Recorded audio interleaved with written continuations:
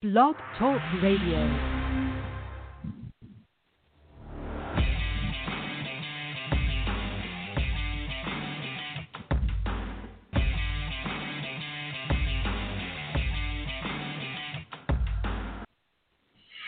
Good afternoon, everyone. This is Michael VanDervort on DTHR, and we're doing a Wednesday show at an odd time. I have a friend and a longtime colleague that I've worked with for a number of years we're going to talk some labor relations and some of the election outcome and how that might affect HR.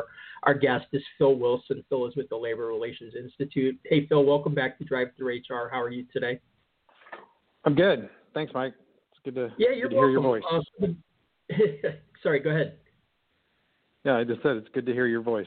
Oh, yeah, likewise. So that we can maximize the time of conversation, it'd be great if you could just give your quick bio for people that will listen in or download the show later on. Yeah, sure. I'm president and general counsel of Labor Relations Institute and also founder of Approachable Leadership. And, related to today's call, we do a lot of work around, labor relations and unions and a lot of people are asking questions just like you are about like what is the impact of a, Biden administration on labor relations. That's kind of the most asked question, although, it's really important also to think about, okay, if Trump's reelected, how does that impact the future? So. Yeah, and like I said, I sent you a list of topics, and that's actually the first one, just sort of general highlights about what the differences between Trump in policy that Trump and Biden as they are now, or what we would see, and that's a huge discussion. But we'll kind of focus in on it. But I guess to kind of set this up, like right now, obviously there's an election, big election. If you haven't heard, probably too late to vote, but please what? Vote if you haven't. What? An election? What? Yeah. So I don't know how many billions of dollars this thing is being spent on ad revenue and sponsorships, but we don't get any of it. We're completely on this show, unbeholden to any special interest on this show except our own. But no, the Trump administration, like you and I did a presentation a few years back trying to prognosticate what Trump would be like, from a labor policy perspective as president. And we hit some of the things, and I'm sure we missed some of the things. I'm not going to rehash that. We did that for Sherm a while back. But the guy definitely has come in, and the people in his administration have definitely had a big impact on labor relations policy. They reversed and you might be able to give some statistics on this in a second, Phil, but like basically the Obama administration took a huge swing and changed things much more than had ever been. So many established precedents and so much history of labor law. They changed it, like almost everything.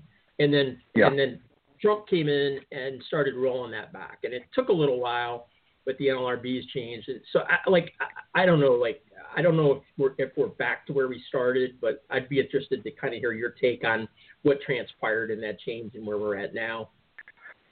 Yeah. Well, it was really frustrating and disappointing at the beginning of the Trump administration. Like if you're on, we're on the employer side in terms of our practice and we help companies. And so, there were a lot of, as you just suggested, during the Obama administration, there were, and I can't remember the number of years, but it was hundreds of years. Yeah. May have even been more than that, but so hundreds of years of precedent that had been returned. And so there was a hope that if the administration were to flip parties, that you would have a lot of that rolled back. And it really did take, there was a couple of years where, first of all, it takes a little while. We'll talk about this with Biden, but it takes a little while before board, the board majority changes to the president's party. So there's always a lag there. And then even once the majority turns to the president's party, like in this particular situation, there were some issues around, just like getting people nominated, getting people Senate confirmed. It took a long time, and then there was questions about there was this whole recusal issue. So there was a lot of refrigerators thrown on the tracks at the beginning of the administration. And you also had two, Democrats on the board that were, that were really expert at just sort of gumming things up. And I call that, playing like the four corners, offense, but they just were really doing everything that they could to slow things down. Now that said, the last couple of years, the board has just done a massive amount of work, rolling back a lot of the things that came up during the Obama administration. They've engaged in a lot more rulemaking, which is more permanent than case law. So they've if you kind of look at the list of things that they've accomplished over the last year and a half, it's remarkable. I mean, they've really done a lot. And most of it, obviously, both from the labor side, much resented, I'm sure, but from a business perspective, kind of going back more to what the norm had been for quite a long time. Yeah. And trying, I think, to restore some balance. We might want to talk about the NLRB for just a second as an agency, and just kind of, I know most people probably know, but there are a lot who don't, just kind of how they work, though, the board and the members. Yeah, so it's a 5-member panel. They are, they have to be Senate confirmed. They are the way it's designed is that these 5 seats, they rotate. And today there's actually only 4 people seated. So there's a Democrat seat that's open. Traditionally, the board has always had the 3 of the 5 members are from the president's party, and then 2 of the 5 members are in the opposing party. And so generally speaking, the way it works, and so let's just pretend for a second that Biden is elected. What would happen is the current 4 members would stay seated, and so Biden would have the opportunity to fill the 1 seat that's empty, and he would fill that with a Democrat. Mm-hmm. Then the next seat that would come open would be Bill Emanuel's seat will come open in the fall of next year, I think in August of next year. So when that seat came open, that would be the first opportunity to get a Democrat majority in the board. So the board will continue to have a Republican majority until next August, for sure. And then of course there's all the same thing that happened with the Trump board. Just because the seat's open doesn't mean that someone gets nominated and confirmed for it. And so if the Senate, for example, remained in Republican hands, it's very likely you would see something not unlike you saw at the beginning of the Obama administration, where they would not confirm people, and you can imagine a scenario that would be not unlike the Noel Canning situation, where if the board gets down to 2 people, it no longer has a quorum, and then it isn't really able to conduct much business. But anyway, I got down a rabbit trail there. But it's 5 people. It will ultimately be majority in the president's party, and then there's also a general counsel who's also a really important role, and they are also in the president's party normally, but it's the same situation. So this general counsel, Peter Robb, his term expires in November of next year, so he'll continue to be the general counsel of the board for the first year of a Biden administration, if that should come to pass. Yeah, and so because it's an agency rather than a cabinet post, they get to kind of hang around for a while longer. And then of course there's a whole embedded staff behind them that stay employed no matter which administration is in, for the most part, all the administrative law judges and so forth. So probably esoteric for a lot of HR practitioners who are non-union, don't deal with the board a lot, but it has a lot of power, and it really has caused a lot of disruption in the business community with these really wide swings, and doesn't look like that's going to come to a halt anytime soon unless Trump is reelected. I guess that'll make it more stable, and we'll see more policies rolled back I'm curious what you think about, I guess, a place to start to talk about the differences. So Trump second term, what does that hold? Well, and just real quick for HR practitioners, I think during the Obama administration, there were lots and lots of changes that, for an agency that would ordinarily really not get on the radar of the vast majority of HR practitioners, they started weighing in on like handbooks, for example, or litigating unfair labor practice charges in situations where there was no union around at all. But they would say this policy, for example, joint employer is a good example. The civility cases, like there were investigations of employee relations complaints, like that. They were weighing in on a lot of stuff that did impact just the average HR practitioner. Now those were rolled back during the Trump administration. So the Ring board, John Ring is chairman of the board. So often they'll call it by the name of the chairman. So the Ring board has rolled back a lot of that stuff. But and then to answer your question, so if Trump is reelected, I think you can expect to see more just a continuation of what you saw over the last couple of years. So there's been a lot of rulemaking. I would expect to see more rulemaking. We're expecting a rule on, for example, a few years ago there was a pretty popular case where the Northwestern football team was attempting to organize, but there's a big rulemaking coming around whether students are employees covered by the act, and then of course if they it's likely that the rulemaking will say no, but if they were covered by the act, then they would be able to organize a union. And so, for example, the Northwestern football team might have been unionized.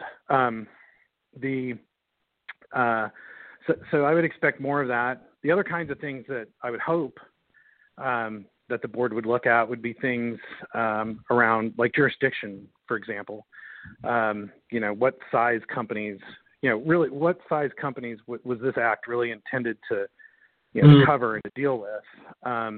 That really hasn't been looked at carefully in a long time, and it's one of those things where small companies, and if you look at union petitions, there's tons of these petitions that are filed with units of 2 or 3 or 4 employees, which that is not the type of company this law is intended to target.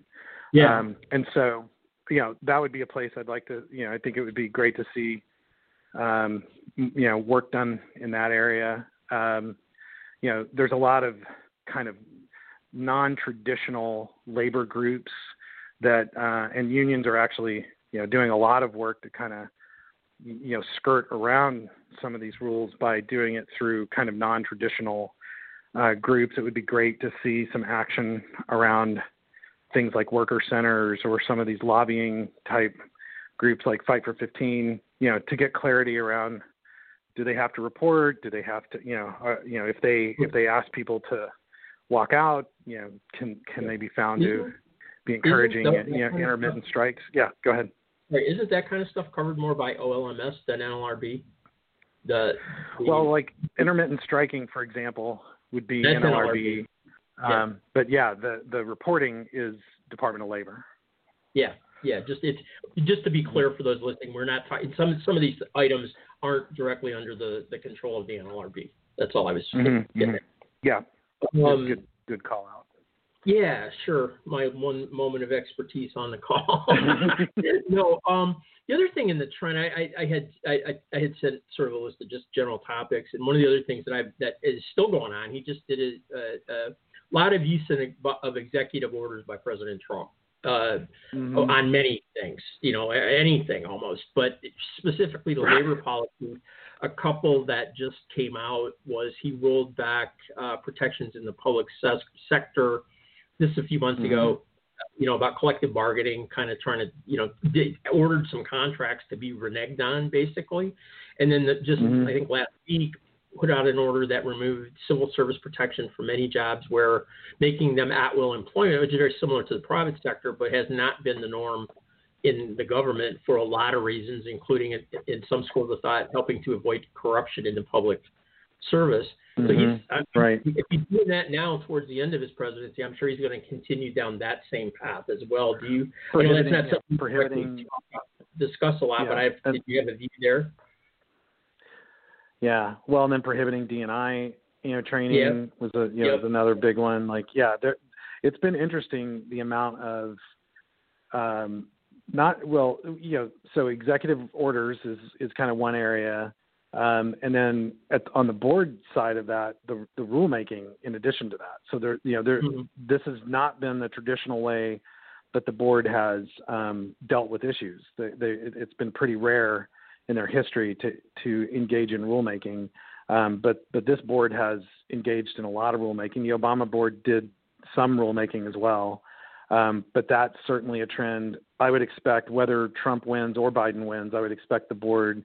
I don't think they're going to go backwards. Like they may undo rules that, or reissue new rules that reverse what the prior administration did. But my guess is that we're going to see increased use of rulemaking at the board, no matter who wins. The issues will be different, but the rulemaking will continue.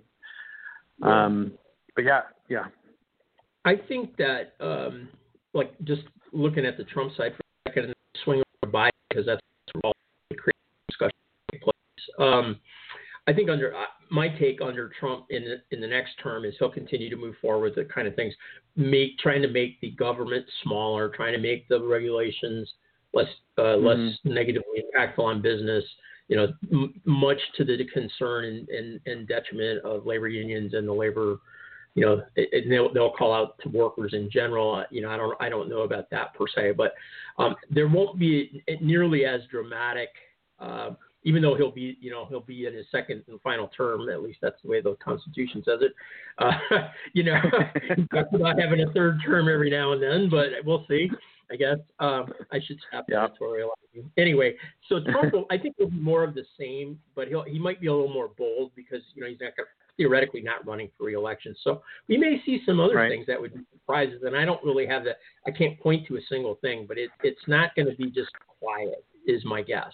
Well, one thing I would expect that I'm actually shocked didn't happen in the first in the first term is something big related to infrastructure, which would really positively impact. Certainly, construction unions would benefit a lot from an infrastructure deal, and so I would expect that if he's reelected, that we would see some massive infrastructure program. I've felt like that was a miss in the first term that would have had a major So, so I think there's that. But yeah, I think as far as board policy itself, I think it would be kind of a continuation of where we're at. They've done some work to roll back the what's called the ambush election rule, but they didn't really get rid of all of that. So so that's still kind of an open item. There's some of this interplay between like the EEO rules and even Department of Labor rules. I think there's still work to be done, sort of coordinating these three separate agencies that deal with employment and coordinating between them. This whole issue of what is a labor union is still very much open question. The General Counsel just issued a advice memo around what are called neutrality agreements, and I put that in air quotes because typically these agreements are neutrality might be a small component of them, but they're basically ways to pressure employers into giving unions rights and access that they would not otherwise have. And so the question is that basically a benefit that's being given to unions, which is illegal. Like you're for example, you can't bribe a union to leave your employees alone. That's just straight up a crime. But if you're offering them access that they otherwise wouldn't have, are you giving them something of value? And it looks like certainly the general counsel's answer to that is yes. Yeah, and honestly, a lot of those neutrality agreements are only agreed to after some period of duress, usually a corporate campaign or some other overriding, some fear that somehow they'll impact your business negatively with a government contract or, most companies don't just say, oh, yes, we'll grant the neutrality agreement. That sounds like a good idea. It takes some motivation to get a company to go that way. Anyway, well, yeah, exactly. Well, and unions will also, the other way to know that it is a thing of value is that unions will spend millions of dollars to embarrass a company and try to pressure them into agreeing to one. So, exactly. So not just for fun. Yeah, that's just for fun. So last thing on Trump, just an obvious one. It's not really it's not really part of labor relations. Is also ACA and whatever healthcare is going to look like, and that go up in the air. That I don't think we would want to discuss it here, but it's a huge kind of looming thing that is unknown as well for HR folks and employers. So that'll be one to keep an eye on. Let's switch over to Joe Biden and talk about what his platform looks like, which is much more of at least a return to the old Obama days, if not even going further than the Obama days. Quite a lot of changes here potentially. Mm-hmm. Yeah, I mean, I would say the chances. So everything hangs on the Senate. Let's start there. So a Joe Biden with a Republican majority Senate is, there's going to be less happening than if you have a Biden president and a majority Democratic Senate. So that's kind of like the first thing. And so let's talk about that. I mean, if you follow, real clear politics, there's a pretty significant chance that, and that's, of course, if you believe polls, right. But there's a significant chance at this point that you're going to have both Biden elected president and a majority Democrat Senate, even if it is, even if it's 50-50, the, Vice President Harris would break the ties. So that would be enough. I have every expectation, especially given the way that the Republicans in the Senate, push through the Barrett nomination. I have every expectation that the Democrats, if they have a majority, would get rid of the filibuster rule, which then means that they would be able to adopt legislation with just a straight up or down vote. And of course, the House is, a solid majority Democrat.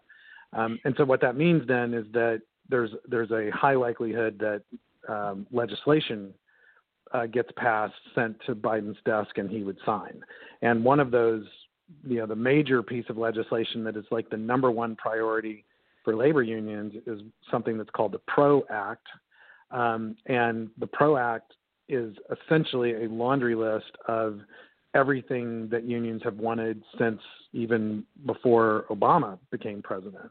And the one big difference between, and we can get into some of the specifics, but the one thing that I think is a major difference between Obama when he came in, because Obama came in with a mandate, and he came in with a majority in the Senate and in the House, and had had 2 years at the beginning of that he was able to could enact legislation.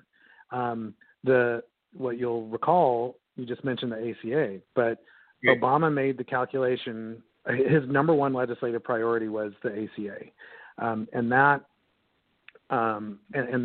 choice to make that the number one priority meant that some other priorities, like the Employee Free Choice Act, for example, which was labor's number one priority, that got pushed to the side. And if you remember, the unions were pretty conflicted about the ACA themselves, because part of that law was going to tax what they called "quote unquote" Cadillac healthcare plans, that included a lot of collectively bargained healthcare plans. Right. So Obama pushed unions to the side a little bit, not just a little bit, a lot, in order to get ACA passed. And then that actually was the death knell of the Employee Free Choice Act, because the Senate then flipped at that 2-year point, and they lost the ability to pass the Employee Free Choice Act. That's not going to happen in a Biden administration. Biden is, I personally feel like, is much more connected to labor unions than Obama was, and his priorities, even if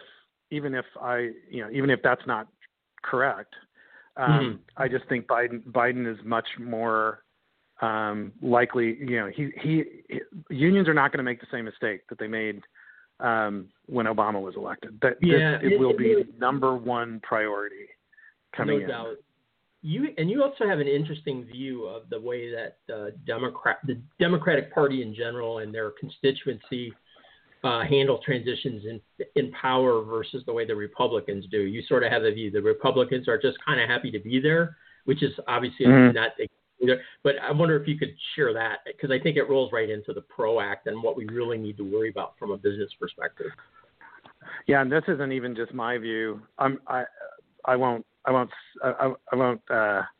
attribute it, because I don't know if he would like me to attribute it. But I do agree in general with this idea that when the Democrats come in, they have a really strong agenda, an idea of exactly where they want to go, and they start on day one and really kind of roll through that. And that has happened.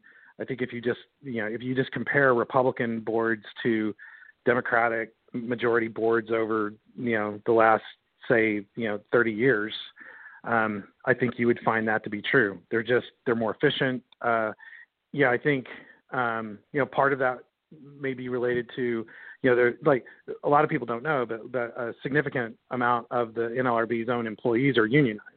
And so, they're just the bureaucracy itself is more, I think, aligned with a Democratic majority than a Republican majority. So that it's not just that they have the list, because I think Republicans do have the list, and I'm going to comment on the ring board in just a second, because I think they sort of buck the trend that I'm talking about.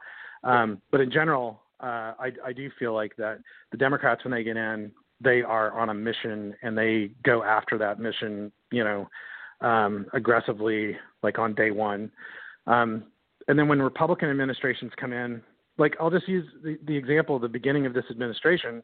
The board was just this wasn't a priority for the administration, and getting people appointed to the board and getting them going just wasn't a priority. It was extremely frustrating to the business community. But I think it's symptomatic of this basic idea that at the highest levels of the administration, they were just kind of happy that they won the election, and this just wasn't really a priority. I can't imagine that very early on in the Biden administration there will be an appointment made to that open Democratic seat. They will be moving the PRO Act. There will be a lot of action happening right away if Biden is elected. So that I think that's a difference. Sorry, go ahead. Yeah, go. I was just going to finish the thought. A headline today that Bernie Sanders is angling for Secretary of Labor. Who knows? Probably just I saw that as well. That would be interesting. Yeah. Well, the most shocking part of that story was that Vermont has a Republican governor, which I was like, because the main argument for why he won't be won't get that seat was that he'd be replaced by a Republican governor, and I was like, what? Vermont has a Republican governor? But the one thing I would say to finish that last point is the ring board. I do feel like once they got rolling, they were as efficient. They felt to me kind of like the Democrats when they're kind of at their best. They have really accomplished a remarkable amount in a short period of time. So that, it took a long time for them to like get rolling, not by any fault of their own, but just, there was just a lot of lag in the administration, and to give Democrats credit, like that, they did a lot of things to sort of slow things down. But once they got rolling, they really did roll. Yep. So let's talk. We got like 15 minutes left. That's unbelievable. But let's talk about the PRO Act so that we make sure we get the most significant things before we run out of time. PRO Act, as you mentioned, is sort of EFCA on steroids, and EFCA was the Employee Free Choice Act, which was thought very likely to be enacted when President Obama was elected. It didn't happen for a variety of reasons. It would have radically reformed the National Labor Relations Act with a number of elements, card check, which means that there wouldn't have to be a private ballot vote, and so on. The PRO Act has all of this and more. So you want to kind of spread that out for us, Phil? Yeah. Well, and the one sort of minor correction to that is the PRO Act actually, there is card check as a remedy for an employer that commits unfair labor practice charges. Right. But the PRO Act itself does not have as kind of the initial way a union can go into a company is, what's called card check. So basically the union can just show to the government, to the National Labor Relations Board, hey, we collected from a majority authorization cards from a majority of the employees at this company. So we now legally represent those employees. That's what card check means. The PRO Act, surprisingly, did not include card check as a way to bring a union in the first place. I think the reason they left that out was because that became really the main focus of the fight against EFCA was all around this idea of card check. Biden, however, has said he would adopt the PRO Act, but he would also add card check recognition as part of his platform. So in other words, he's willing to not just do the PRO Act, but go even further than the PRO Act. But the PRO Act has a number of, really massive changes. So we just talked about card check. It has mandatory arbitration of first contracts. That was part of the Employee Free Choice Act as well. So that means that if a company and the union comes in and a company and that union have not agreed to a contract within 90 days, which is blazingly fast. And I think that whole idea is problematic. But if they don't have an agreement, then the parties can, the union can ask to have an arbitrator impose an agreement on the employer. That's a massive, massive difference between the way this law has worked for its entire history. And so that's a huge change. They want to do a lot to restrict, an employer's ability to communicate to employees during campaigns. So it gets rid of, any kind of mandatory meeting. It includes something that these are a little in the weeds, but it includes what's called the persuader rule, that basically requiring, firms like mine or law firms to report to the Department of Labor work that they do for clients around, union organizing activity. The joint employer rule, it goes back to the Obama version of that, which basically, increases the likelihood that two companies would be combined for purposes of legal liability. It includes personal and corporate penalties that the law has, the National Labor Relations Act has never had. And that's on time. And like, that's there's other, NLRB related stuff, but it also includes like a $15 hour minimum wage and, the California, the gig worker, rule and on and on and on. Like, the list is overwhelming of things that it changes, but it would be the most dramatic change in labor law, really since these laws like the Fair Labor Standards Act and the National Labor Relations Act first went into place after the Depression. And just to catch everybody up on acronyms and jargon, the PRO Act is the Protecting the Right to Organize Act, and it is the actual name of the act. So the Protecting Rights, PRO.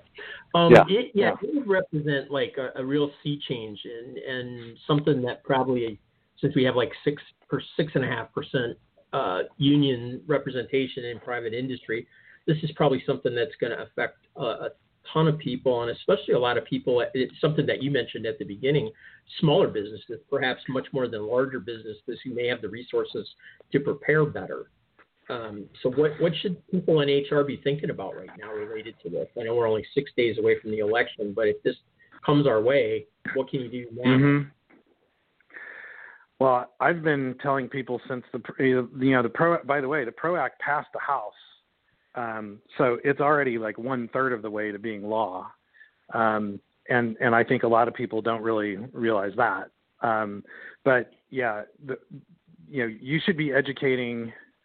HR pros should be educating their company leaders about the PRO Act like today. The business community, and this is the same thing that happened in the Employee Free Choice Act.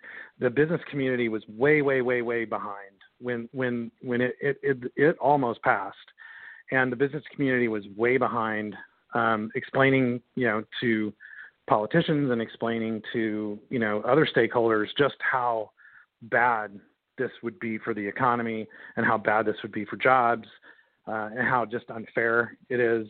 But none of that is happening right now with the PRO Act. Like it's just, there are other things happening in the world today besides labor policy. I get it, sure, yeah. but still, it is the most significant change in labor law other than just the original passing of it. So that's kind of number one. If you do end up with a Biden administration, you should be fully expecting things, like, for example, employee handbooks have mostly become, not really an area of focus once the NLRB issued its decision in the Boeing case. So that you should expect all that to flip back to where the board is going to be looking with a fine-tooth comb at every policy and procedure and handbook provision that they get their hands on. So all of that sort of stuff is going to become much more important to pay attention to. I think there's a number of other things like related to that. So like we talked about earlier, employee investigations, that's, that they will weigh back in on that. Something that I was surprised didn't pass or didn't come up during the Obama administration is the idea of being able to require a witness for employee investigations. That is something that during the Clinton administration changed, and that got reversed in the Bush administration. But that I'm surprised that didn't happen. But I would expect things like that. Yeah, exactly. Yeah, the Weingarten rule, and applying that in non-union workplaces. So that what that basically means is that if an employee asks for a witness and you don't give it to them, then that disciplinary action would be illegal. If you discipline them over an investigation that you conducted that they didn't get a witness. So that would that's a major change for companies that otherwise don't have any union issues. Yep. So firms like yours, Phil, as well as whoever people have on staff as their employment lawyer, are no doubt going to be ready and prepared to roll out a lot of advice and guidance around this stuff, and probably be looking for you to retain them for some cases and that kind of thing. But it's really important, I think, as an HR practitioner. It's really important that if you haven't heard about this and haven't spent a lot of time learning about it, go out and look up the act, read the language, understand how it would change your company, because it will really catch you by surprise if you haven't done that basic groundwork. And I know a lot of folks will already have done that, but if you haven't, you listen to this show, please get started now. One other resource that's free Well, a couple things. So I know, I'm sure over the years, people have heard about Q on the podcast. We also have a newsletter that's free that, if you don't have like labor responsibility, and just kind of want to be able to get a quick overview of like what's happening. And then in particular, as you just mentioned, if Biden wins and, things start changing rapidly and you just want to have a quick overview, we have a twice a month newsletter that people can sign up for that is, like I said, it's free, and it's just a great summary of here's the most important stuff that's happened over the last month. And that's at LRI online, like in Labor Relations Institute, online.com. Mm-hmm. Yep. Sorry, I was one other thing I was going to say, and let me just regroup here.